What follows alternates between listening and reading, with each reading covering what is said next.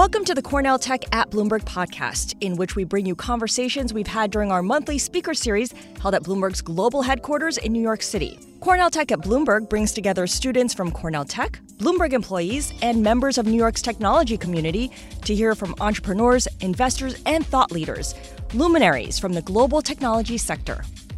Pushing diversity in the business world is Harlem Capital's mission. Hi, I'm Scarlett Fu with Bloomberg News, and in this episode, we have the fortune of hearing about Jared Tingle's investment experience before graduate school, how he recognizes diversity as an asset class, and the qualities and habits he looks for in founders and venture partners.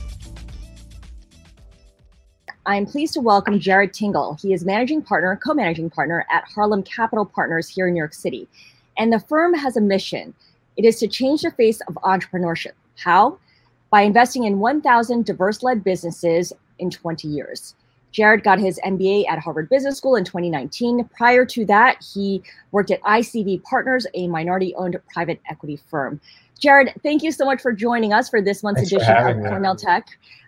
Looking at your bio, which I gave a brief synopsis of, you've been in finance for your entire professional life. You studied economics and finance at Wharton at Penn. You were in investment banking at Barclays for 2 years. You moved to PE for 2 years before you co-founded Harlem Capital. But your original plan in life was to be an engineer. So what changed your mind? So I actually did a program at MIT the summer between my junior and senior year of high school. So I learned a lot there, 6-week, pretty intensive program. But I was pulling all-nighters, and as a high school student, I wasn't that happy about it. And I realized that even though I liked the curriculum, I didn't like the process around trying to get to an answer. And you can get 95% there, but if you weren't 100% there, it wasn't good enough. I realized I wanted to use my people skills, wanted a little bit more balance and experience. And so after that summer, I realized that business would be the definite career for me. And so instead of applying to MIT, I decided to try to apply to Wharton for early decision, and fortunately I got in. Okay, and from there on, you made history. Let's talk about how your interest in finance took shape. What did you envision you're going to be doing in finance, and are you surprised with where you ended up? I like to take things one step at a time, and so I come from a low-income background. No one in my family worked in finance, so I've always been trying to figure it out along the way. I was fortunate that at Penn, there was a lot of people that went into finance or consulting, and so I had a ton of mentorship. So my first step was, let me get in the door at an investment bank. I'll learn skills. I'll learn how to model. I'll learn how to do memos. I'll learn how to do research, and I'll learn how to just be analytical and also just work in a corporate setting. And if that works out, then I'll be just fine. And if it worked out well, I would like it and I would stay. If not, I would have transferable skills that I could use for something else. But actually, my first week on the job, the class above me, the analyst class above me, sat me down and said, "Hey, you got to go to private equity." And so within a week on the job, I was already angling for a private equity career. So that was my first foray into investing, and I was happy with that decision. Why private equity? I mean, it's very niche compared to, say, the stock market or the bond market or investment banking. Sure. So, I mean, a lot of junior talent in investment banking doesn't necessarily intend to stay in investment banking. I mean, we all know about the long hours and the work style, and ultimately it's a client-driven business. So even though there's a lot of great aspects of the job and you have a lot of chance to work on large transactions, in terms of controlling your own fate, being a true principal rather than an agent, right?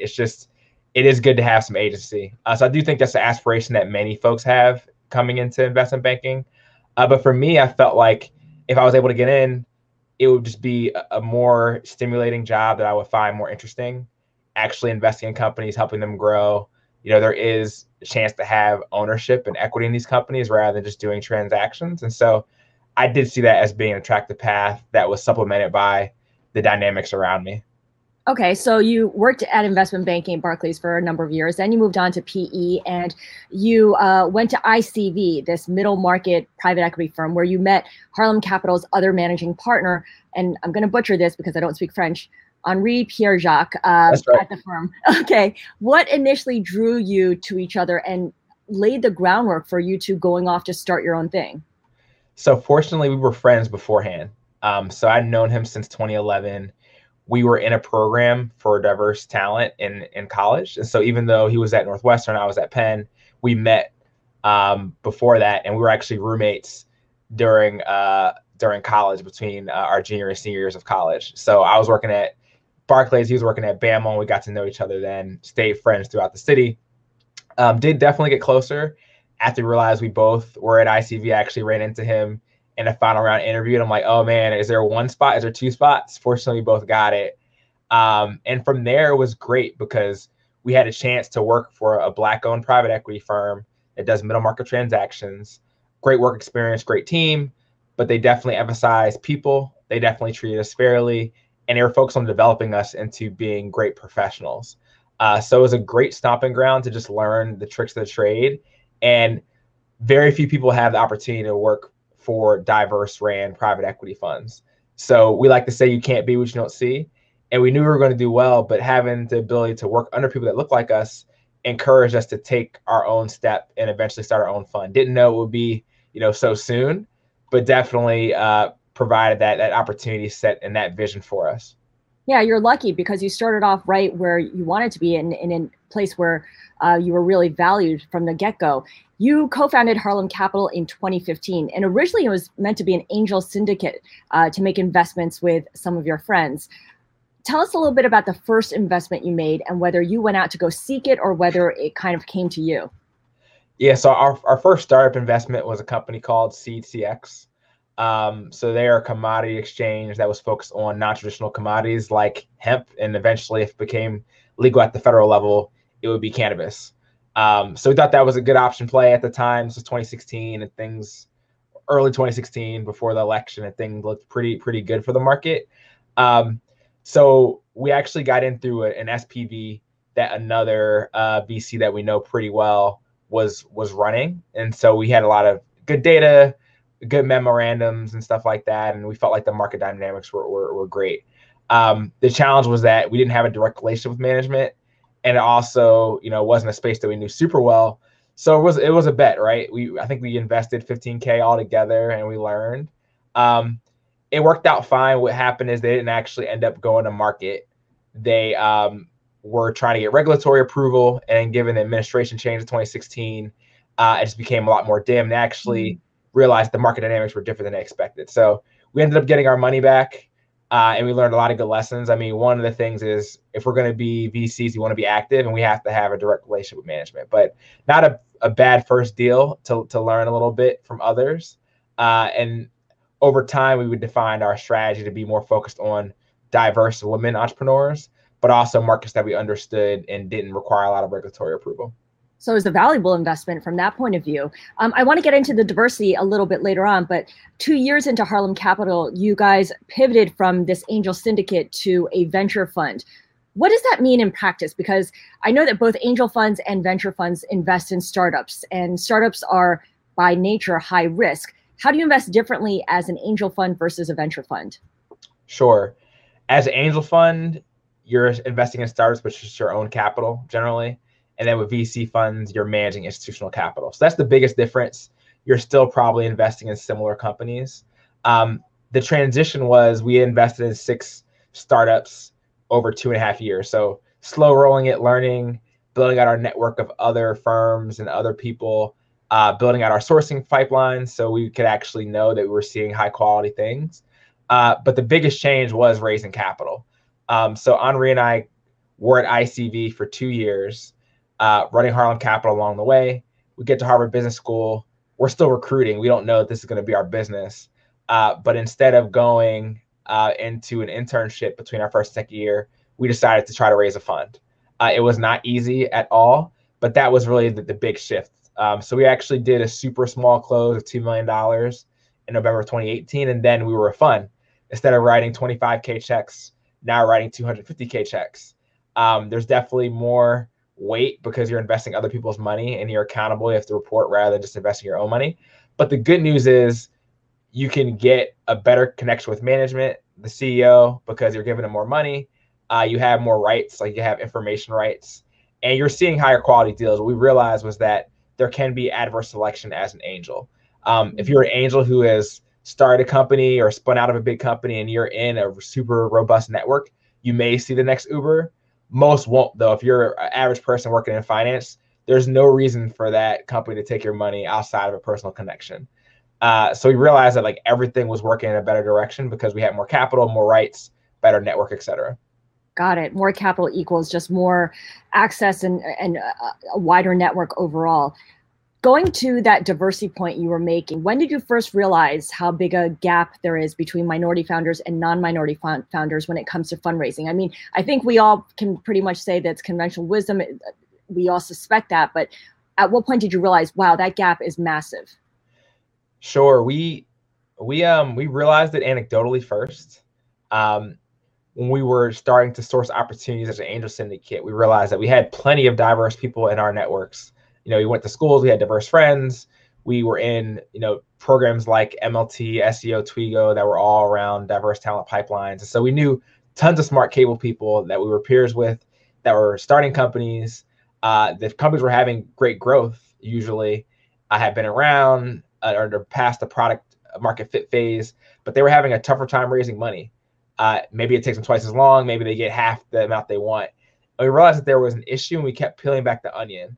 The other part of that was we were literally 25-year-olds writing small checks. We were getting asked to speak on panels.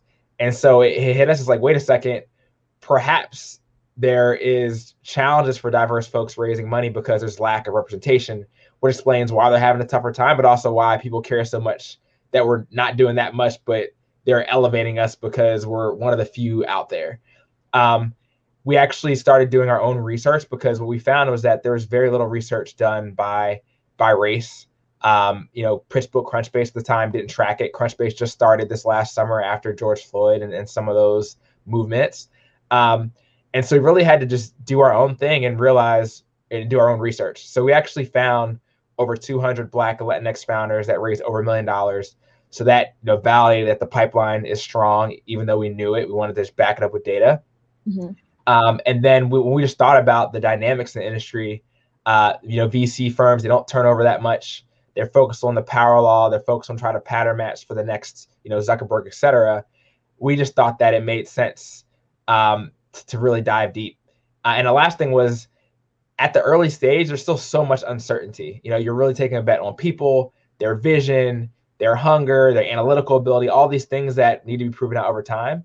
And if you don't have people that are in your corner that are going to listen to you in a fair way, there's no reason they're going to work with you. You can always say no to an investment. So we really think you actually do need particularly good representation on the early stages to help people get capital and get downstream to build their company. Yeah, I can't count how many times on Cornell Tech at Bloomberg we've talked to investors who say that you're really betting on founders, you're betting on people rather than their ideas, because the ideas shift over time or they get repackaged or reformulated. In every interview you do, I've seen you quote statistics on the share of VC funding that women and minority-led businesses get and how much they raise. What did it look like when you first started the firm, and do you think the needle has moved to something different now? So the stat we quoted was there's 3% of VC funding that all women and people of color get out of, compared to being 70% of the population. That has ticked up to 4%. It's still not a lot. So we are seeing more deals get done. But when you think about the overall capital flows, it is weighted downstream at the later stage levels. And we're seeing tons of opportunities to seed stage. There definitely hasn't been anywhere close to enough Series A, B, C, and beyond founders of color. We are seeing bright spots though. Compass is filing for an IPO. City Block Health is now a unicorn. We see Calendly out of Atlanta. This was just raised a $3 billion valuation. So it's coming. But the biggest challenge was that people of color and women weren't really getting VC funding until 2013. Before that, it didn't happen. And if there isn't capital at the early stages and there's not follow-on capital, it's going to take a long time. Because it does take 7-10 years to get to that unicorn or exit scenario. And so it's a really big lag, even though things have been moving in the right direction. So we're seeing better deals. We're seeing, more frequently deals. But again, the capital flows still have been, underrepresented for our demographics. I love how you explain that. You really pull back the curtain on how long things take and how it shakes out. And it's not something that people in the industry often are that open about. You've talked about diversity as an asset class. Is this a new concept? We think it is. So we like to compare it to impact investing. 10 years ago, folks are wondering, hey, is this a real strategy? Can you actually make money? Do you have to sacrifice returns? And the answer is it absolutely is an asset class. And so you've seen big firms like TPG, who we're affiliated with, they have their anchor in Fund One. They have a big fund called the Rise Fund that does impact investing. And we've seen other institutional firms do it. We're saying that same thing should apply. There's no reason why 70% of the population can't have much more share of VC capital, much more than 4%. Like, it just doesn't even intuitively make sense. And a population of diverse founders is only growing. But what the challenge is that there hasn't been capital historically. And so you have tons of smart people that haven't even considered it as an option, right? They're choosing to do other things. So our strategies around, investing in diverse entrepreneurs, helping to create more diverse investors through our intern program. So not only building our own team, but help people get into other VC firms. And the last part is being visible. So you want people to know that we exist, that there's plenty of diverse talent on the VC and the entrepreneur side.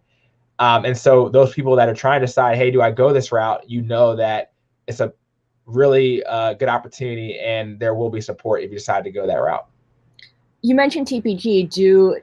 Does TPG and your other investors, do they think about diversity as an asset class as well? Or is this something that you help them realize?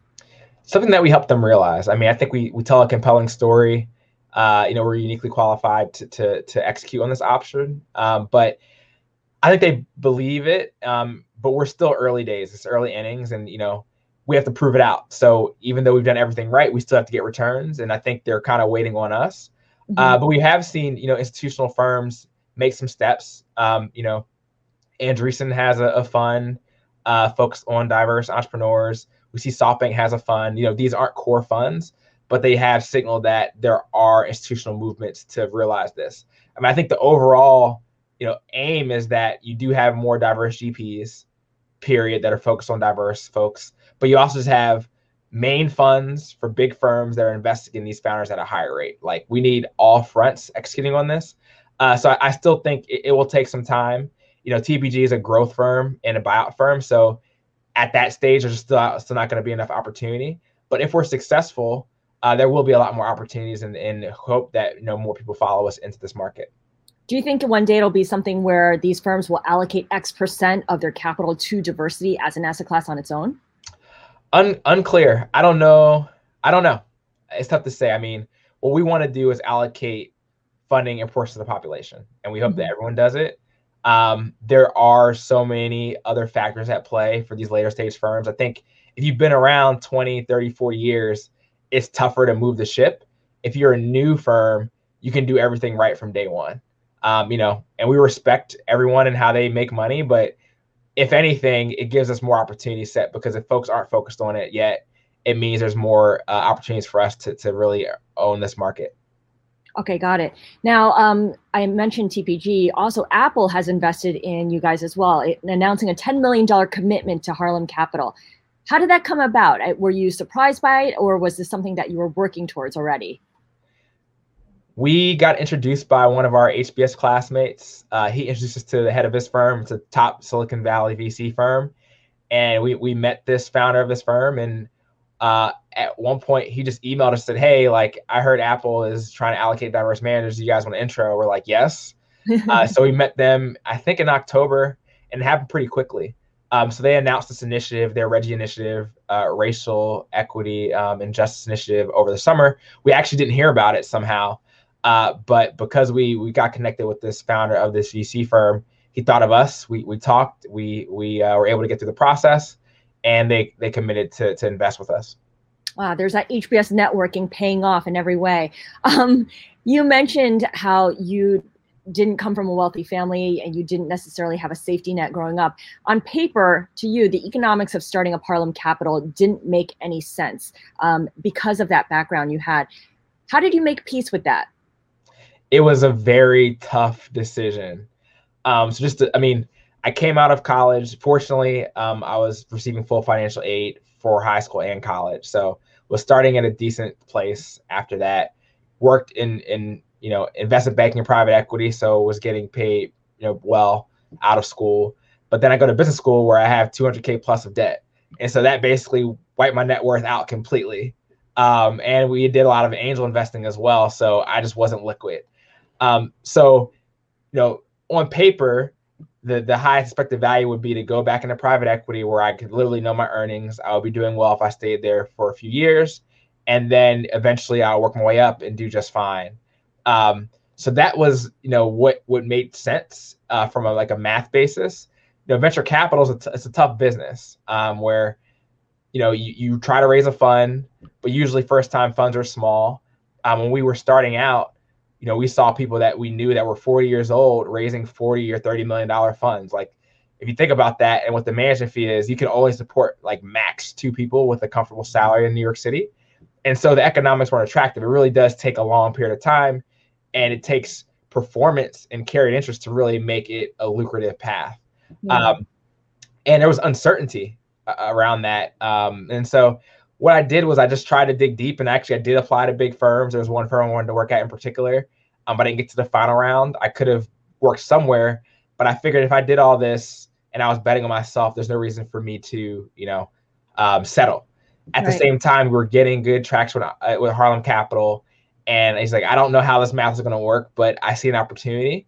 And I think the fact we were able to build it out while we were in private equity and while we're in business school helped, because it's not like I was out having to pay bills when we were raising money. It was like we could do it. I still had a living accommodations. I still had, the safety net of HBS. And the worst thing that could happen was it doesn't work out and I go recruit again. So that's really how I thought about it. I was still scared. We still have to put up money and invest in the fund.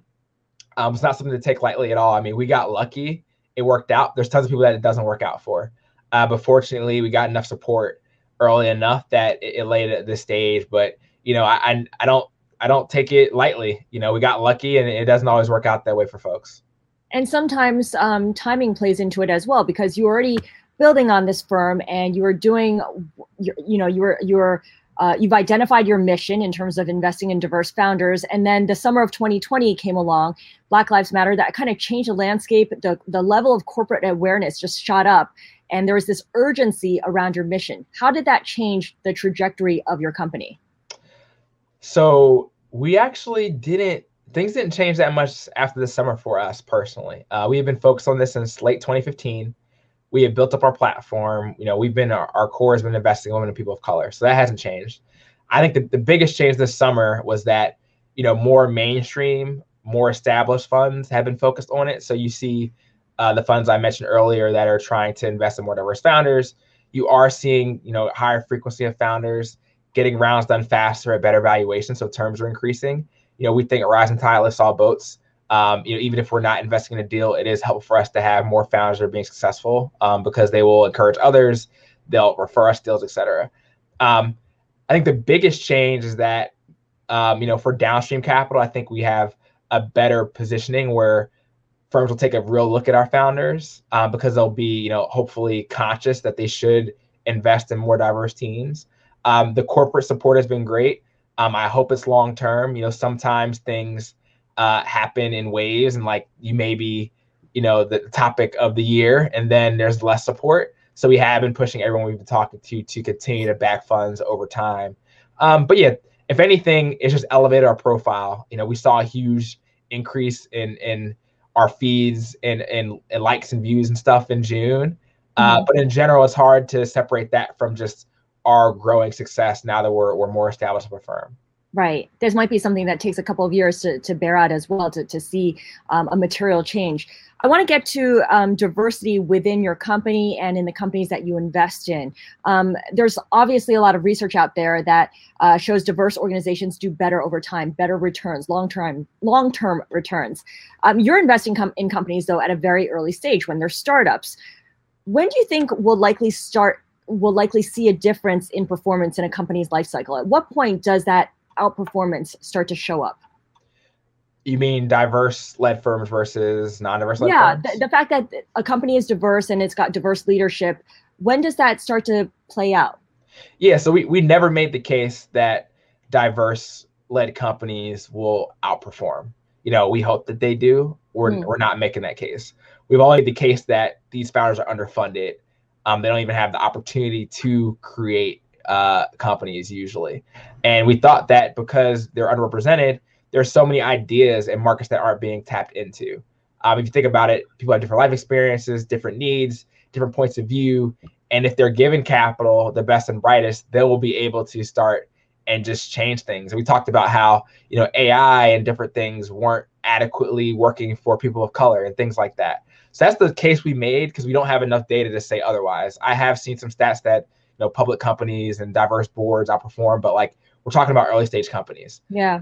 As we went through time, we did see some good insight. I mean, MassGen, there's a MassGen challenge that in a report that BCG wrote. I think they looked at over 400 companies, and they found that the women-led companies at least had higher revenue after only raising half the funding. So that was a positive thing. We're definitely capital efficient because we have to be. First Round Capital did a 10-year study, and they found that the women-led companies outperformed. The challenge when you think about this from a racial lens is the data set and the sample size is so small, you can't even begin to to really compare. But Kauffman Fellows, they did do a great report with Marlon Nichols at MacVC, and he found that diverse teams, and again, it's bucketed women and people of color, that at least, if one of the co-founders is diverse, they did generate higher returns. But again, that's not the case we're making. We hope it's true. The case we're making, though, is they're underfunded. The valuations usually aren't as high. They're not getting money just to start ideas. They actually have to prove real traction. So we definitely saw inefficiencies in the market, and we saw alpha opportunities, mainly because the market wasn't pricing them appropriately at the beginning. Hopefully the outcomes outperform, but even if they don't, we'll be very successful because we are seeing the best founders of these groups. Yeah, no, I guess I was thinking of the research on the publicly traded companies on diverse leadership. But you do bring up an interesting point, which is this idea that most funds that are focused on diversity are looking at gender diverse companies as opposed to racial diverse companies. Talk a little bit about that, because that's a distinction you make and not enough people think of it in that way. Yeah. So let's see. On the gender side, I mean, it's just easier. I mean, because you can, I guess, more easily put people in an algorithm. You can make inferences about their name and obviously how they present socially and decide if they're a man or woman. People have been less inclined to code by race. I mean, you're not going to ask somebody, in a survey or anything. And then some people were afraid to guess. I mean, we think you can't measure what you don't manage. It's not perfect when we do our own analysis, but usually what matters less is, how you identify, and more what matters is how the world sees you, because that's going to influence how people treat you and how much you raise capital.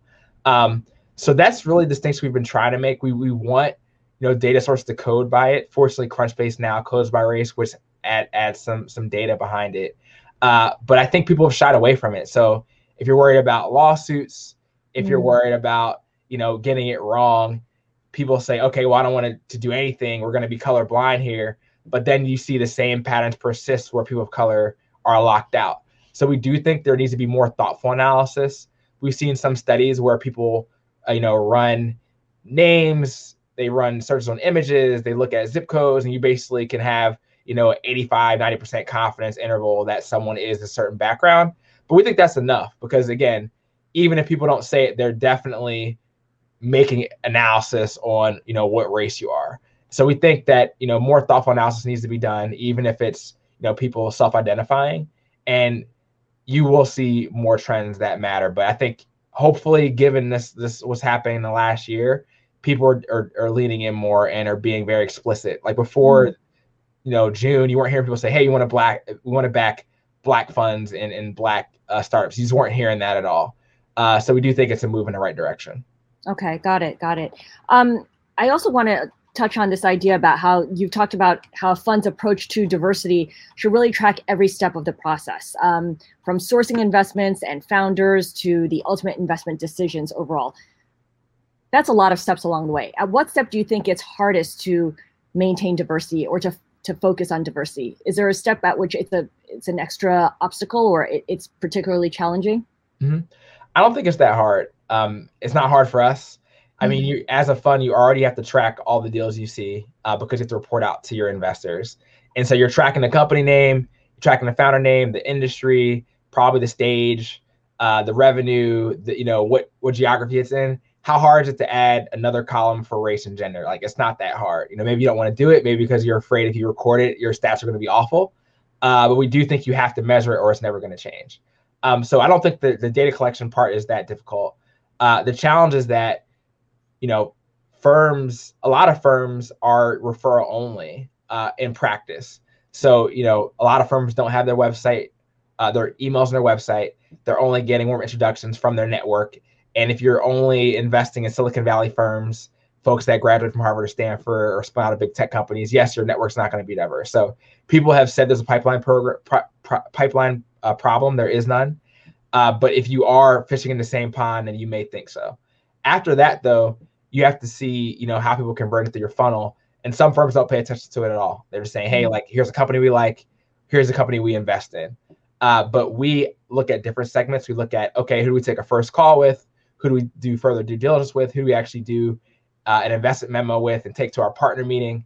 And, not all firms collect that data, but we do think it's essential, because if you don't track that, you don't know where your biases are. We found early on our own that we were passing on women at a higher rate for being too early. And once we identified that, we changed it, and now it wasn't an issue. But if we never looked at the data, we would never know. No one could ever hold us accountable, but that's a bias we would have had. So until you actually look at the data and see, you don't even know what you're doing, because a lot of decisions you're making quickly and a lot of decisions you're making unconsciously. Really interesting way of putting it. You mentioned a lot of firms don't have websites where they put their email address on there. So a website might exist just to say what it is, but no one has any way of getting in touch with any of the principals there. You guys are different. I looked at your website, Harlem Capital. Your email addresses are on there. You welcome pitches from founders. What kind of pitches do you get from these founders? Do you get a lot of different types of pitches, or are they along the lines of what you've already invested in, based on people looking at your prior history? It's a mix. I mean, I think the more time you invest, the better off you'll be. We're very clear about what we do. So we invest, between 500K and $1 million in seed rounds of 1 to 3 million. And we have our valuation target. We target 7 to 10% ownership. We invest all across the US. We have these industries that we like, but we're generalists. A lot of firms don't have that level of detail. They may just have their team and they have their portfolio companies. And so the market doesn't really know what you invest in. They have to make inferences. And if you don't have that data, you're not transparent, then how will people know? So we are very clear about what we look for. And we know, again, it's always going to be up to our judgment. But in terms of what we've seen, I think we've done 2 deals that we've gotten inbound from management. There's definitely lower conversion. You're more likely to do a deal that comes from somebody that you know and trust. But we still think it's very important to be accessible, because historically, if you're a great founder, but you don't have the network, or you're not in Y Combinator, or you're not in Silicon Valley, you've been effectively locked out. And we think it's very important to open that door. We definitely have a higher conversion on our, VC referral companies. But every now and then we find a diamond in the rough, and we're very happy that we have it. It does take, effort to manage that flow. But we think it's a very important part of our strategy, and one that's worthwhile. And one that distinguishes you from others in the industry as well. Your team has posted videos explaining different parts of the business as well. One of your co-founders, for instance, documented a pitch that you made to LPs for his show, Hustle on Vice. So the level of transparency kind of goes across the board. Are there any drawbacks to this kind of transparency? I mean, it's a lot of work for sure. So, I mean, it just takes time to put out content, but we definitely have received, a great return on our time. Where it comes to play is people just know of us. They're top of mind. I mean, most firms, they do networking calls, on a regular basis, maybe every month, every quarter with firms, but you don't get a lot of leverage. You talk to one person at a time. When we put out content on social or get press, thousands of people see it every time. And so it's a much more efficient way to stay top of mind and really solidify our place as a diverse lens leader. It can be nerve-wracking every now and then. You get, a bad quote or, a publication piece that you're not super excited about. But the nice thing is we have so much volume now that we're not too worried about any one particular piece, and just takes the pressure off. It definitely is high risk. We've seen peers have bad coverage, but if you're doing the right thing, you're doing what you say you're going to do, you treat people well, then, we're going to have a lot more positive negatives. We're having a lot of positive feedback. We do every now and then have a comment that is bad or whatever, but you delete it, you block it, you keep moving, you don't let it affect you, and you just get used to it. And it's not like we're super, super well known. We're well known in the VC communities, so we can still live our lives pretty normally otherwise. Right. And part of building your profile, of course, is getting new talent in as well. I've read that you've had over 50 interns, which is a pretty large number given that your full-time team currently is, I believe, 5 people. What do the interns do? How do you manage all these interns when you don't have a lot of people in the firm? Mm-hmm. So we had 58 interns over 10 classes. So we do it 3 times a year. We had 5,000 applicants, so it's about a 1% admission rate. It is very competitive to get in. So it's a good process, though. And I mean, now it's streamlined. We have a pretty set way of getting through it. Like we have rubrics, et cetera. But it works out pretty well. The internship is part-time and it's remote, so it doesn't actually take that much bandwidth once they're in. They're basically working on projects the whole time. They spend a lot of their time helping us with diligence, so they help put us together investment memos. They do research reports for us. They do content. So we have them draft our newsletter. We have them interview people for our podcast. And the good news is these people are great. So in large part, it's experienced hires. We'll take 1 or 2 undergrads, but usually it's people that are working for a few years or in business school and can hit the ground running. They've already worked. And so they come and they're just sponges and they're overqualified, but they want an opportunity because there hasn't been many opportunities in VC. So we've had pretty good success. We've actually hired 3 people out of our intern program to join us. 2 are already on our team. 1's going to join next month. And then 14, including those 3, have went into either VC or private equity roles. So we're literally executing on our mission of helping people get into the door. And then a bunch of others are working at tech companies, working at financial firms. So everybody's doing well, and it helps us, right? If we help more diverse people get an ecosystem, our profile increases, they send us deals, they have success, and it creates a nice network and a nice feedback loop. Yeah, it's a virtuous circle. So the theme that emerges really is democratizing access to funding, to the industry, to markets. Given all of that, and we're in this weird moment in time right now where you've got retail investors driving up shares of GameStop, AMC, American Airlines, Silver. I just wonder what you think about what we're seeing in the markets from the lens of democratizing access to markets overall. There's a lot of changes going on right now. I mean, looks like GameStop and AMC have came back down. So, I'm sure people made and lost a lot of money there. But I think people are just demanding to get into the capital markets. Areas where people haven't historically had wide access, people want it. So you're seeing crowdfunding taking off for startups. People that haven't been able to raise VC or want to raise in a more democratic fashion or raising that way. You're seeing VC funds raised through crowdfunding. You're seeing rolling funds. You're seeing a lot of innovation. I think ultimately more capital is great. It helps more people with ideas get off the ground, and it's definitely high risk, high reward. 90% of startups fail or don't return capital, so it is very tough.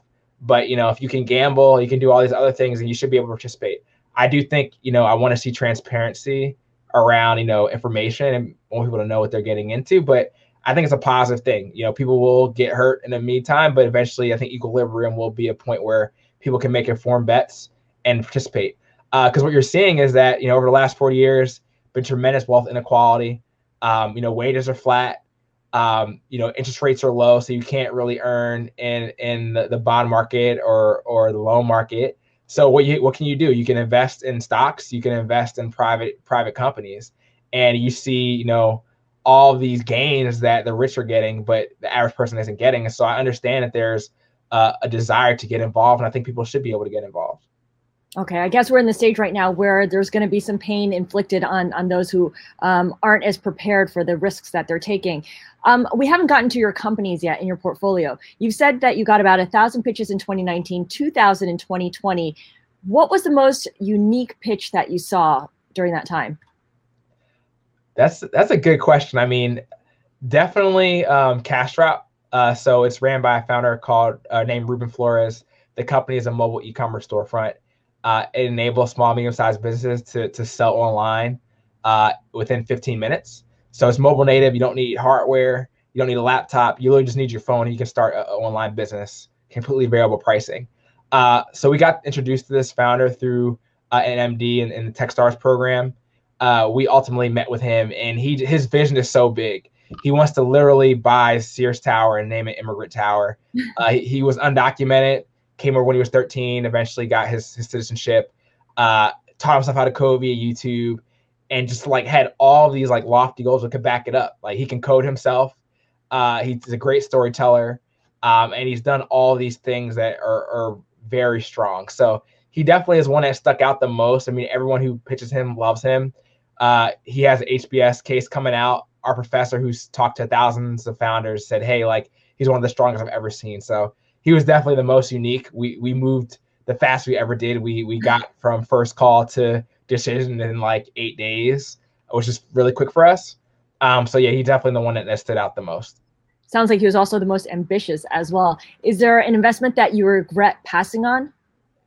Yeah, so there's a company, I won't name it, but they're an alternative asset management platform. They allow you to invest in basically collectibles.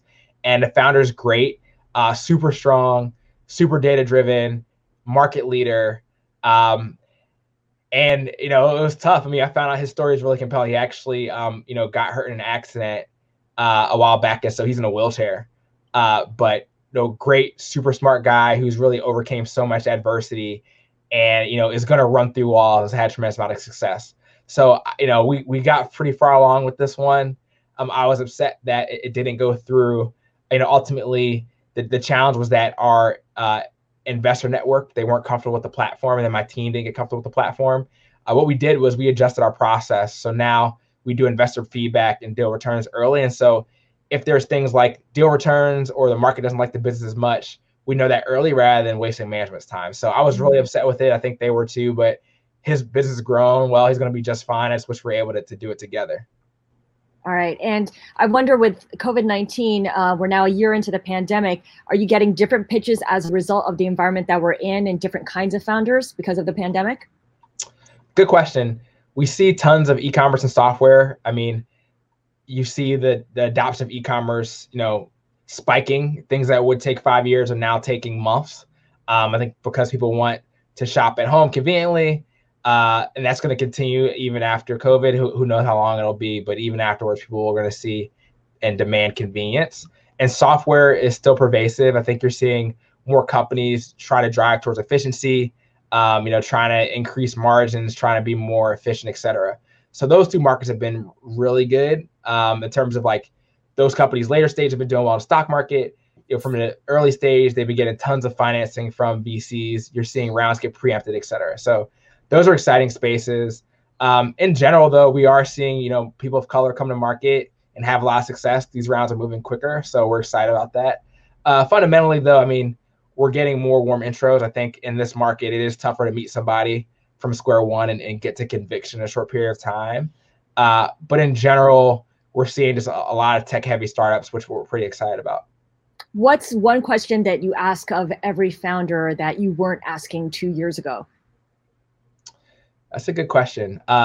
We definitely focus more on unit economics now than we did before. So we'll pressure test their assumptions. So if they say, hey, we're going to raise $1.5 million or $2 million, it's like, okay, how much runway does that give you? Before, you would let a founder get away with saying, oh, 12 to 18 months. Now you really want 18 to 24 months because you don't know what the environment's going to be like. We don't know if another recession's coming. Really, a lot of uncertainty, even though, you know, the stock market and everything is going well and there's tons of capital out there. You just don't know. And what we're also seeing is that the Series A bar is increasing. So it's harder to get from seed to Series A. A lot of founders are having to do bridge rounds or seed plus rounds. So we think it's very important to have more runway. So it allows you just to have more control of your fate. You don't have to take bad terms. You can grow and get the best terms and positioning possible. So that's what we're focused on now. There's other things, but that's been the biggest change because there's just different dynamics at play in the capital markets at the early stage. Jared, really appreciate your sharing with us all these different thought processes that you have at Harlem Capital Partners. Jared Tingle is managing partner at the firm, and I want to bring in two Cornell Tech students who have questions for Jared. Let's go to Daswell Davis for our first question. Daswell? Hi, Jared. Just want to say thank you for the tremendous work that Harlan Capital is doing to remove barriers to entrepreneurship for diverse founders. The question I have for you is, raising capital for a fund is very challenging, especially as a minority yourself. Early on, can you tell me about a moment or a meeting that was so demoralizing that you thought to yourself, hey, maybe this isn't it, and I should do something different? Yeah. It's really hard, particularly at the beginning before you have capital. So I'll frame it this way.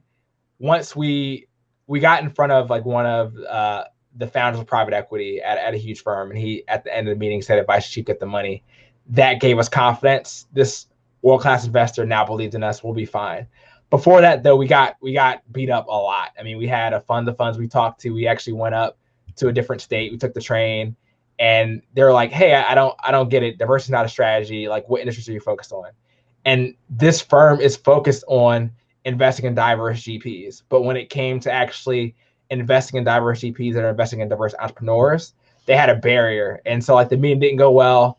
We traveled. We spent the whole day going up there, and that was demoralizing because this is someone that should be inclined to do it and probably went through the same things that we went through when they were getting started. So that was demoralizing. We had another meeting at the Harvard Club through a connection, and this person is literally yelling at us at the Harvard Club, like in the library of the Harvard Club. We're like, man, I literally just want to like crawl under the table and get out of here, but you can't do that. You have to finish the meeting because it's a small world. You never know.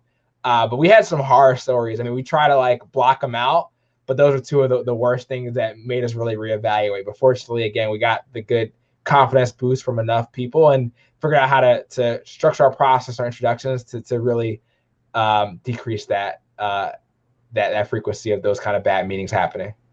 And the fact that you're laughing about it now as you're recounting shows that in the end, you learned something from it, you moved on, and it all worked out. I want to bring in another Cornell Tech student, Tole Mwawuganga, for our next question. Tole? Yep. Thanks, Jared, for the time as well. My question is basically on, there's research that shows that, still 80% of venture funding still goes to kind of like 3 states in the US. And, minority funding is still about 3% right now. So I'm just wondering, what are some of the ways Harlan Capital is involved in, especially getting early stage, minority-owned ventures, at the very early stages, in getting into venture funding at later on? Like, are there ways you guys are involved in kind of just supporting that ecosystem and building up the startups to come up into the venture? Sure. I mean, we're definitely better at helping companies grow and get off the ground. So we are investing at the seed stage. Usually the company has raised angel funding, has been around a few years. There still is a gap earlier, like when people were doing friends and family and angels, like we can't take that risk. I don't believe you get compensated for that risk at all, but I do think it's a void that needs to be filled. And so we are happy that accelerators are moving in that direction. In terms of our lens, though, we try to stay as broad as possible. We don't want to have any constraints that make it tough for us to back founders. So we don't have an industry focus because we want to make sure we can meet the best founders wherever they are. We invest all across the US. So out of our 21 investments, 5 have been in New York State, 5 have been in California. The rest are all across the country. We invested in Indiana, Chicago, Atlanta, all over the place. So we keep a broad lens. I do think we partner with people that are focused on this earlier stage. Techstars is great. They have dozens of cohorts throughout the US, take about 10 startups per class. And actually 5 out of our 21 companies are Techstars alums. They're great. Their classes are very diverse. I think over 50, sometimes 70% are ethnically diverse. So they've been doing the good work. But we like to say our brand, our social media strategy helps. So what we do is we provide information. We tell people how we invest. We tell people about venture capital, how we make money, why people love SaaS startups, why VCs are focused on one thing versus another. So we're trying to at least democratize information and let people know what we're up to. So, we can't do it all at once. I think as we go through time, we may consider other initiatives, but the best thing we can do is make great investments and build in public and try to provide as much information to the ecosystem as we possibly can. All right. Jared Tingle of Harlan Capital Partners, thank you so much for sharing some of your time with us and telling us about your story of how you got to where you are. Thanks for listening. Be sure to follow Tech at Bloomberg on Twitter, like Cornell Tech at Bloomberg on Facebook, or visit the Cornell Tech at Bloomberg podcast homepage to sign up for the invites to future events in this series. You can also watch any of the interviews from this event series on Inside Bloomberg on YouTube.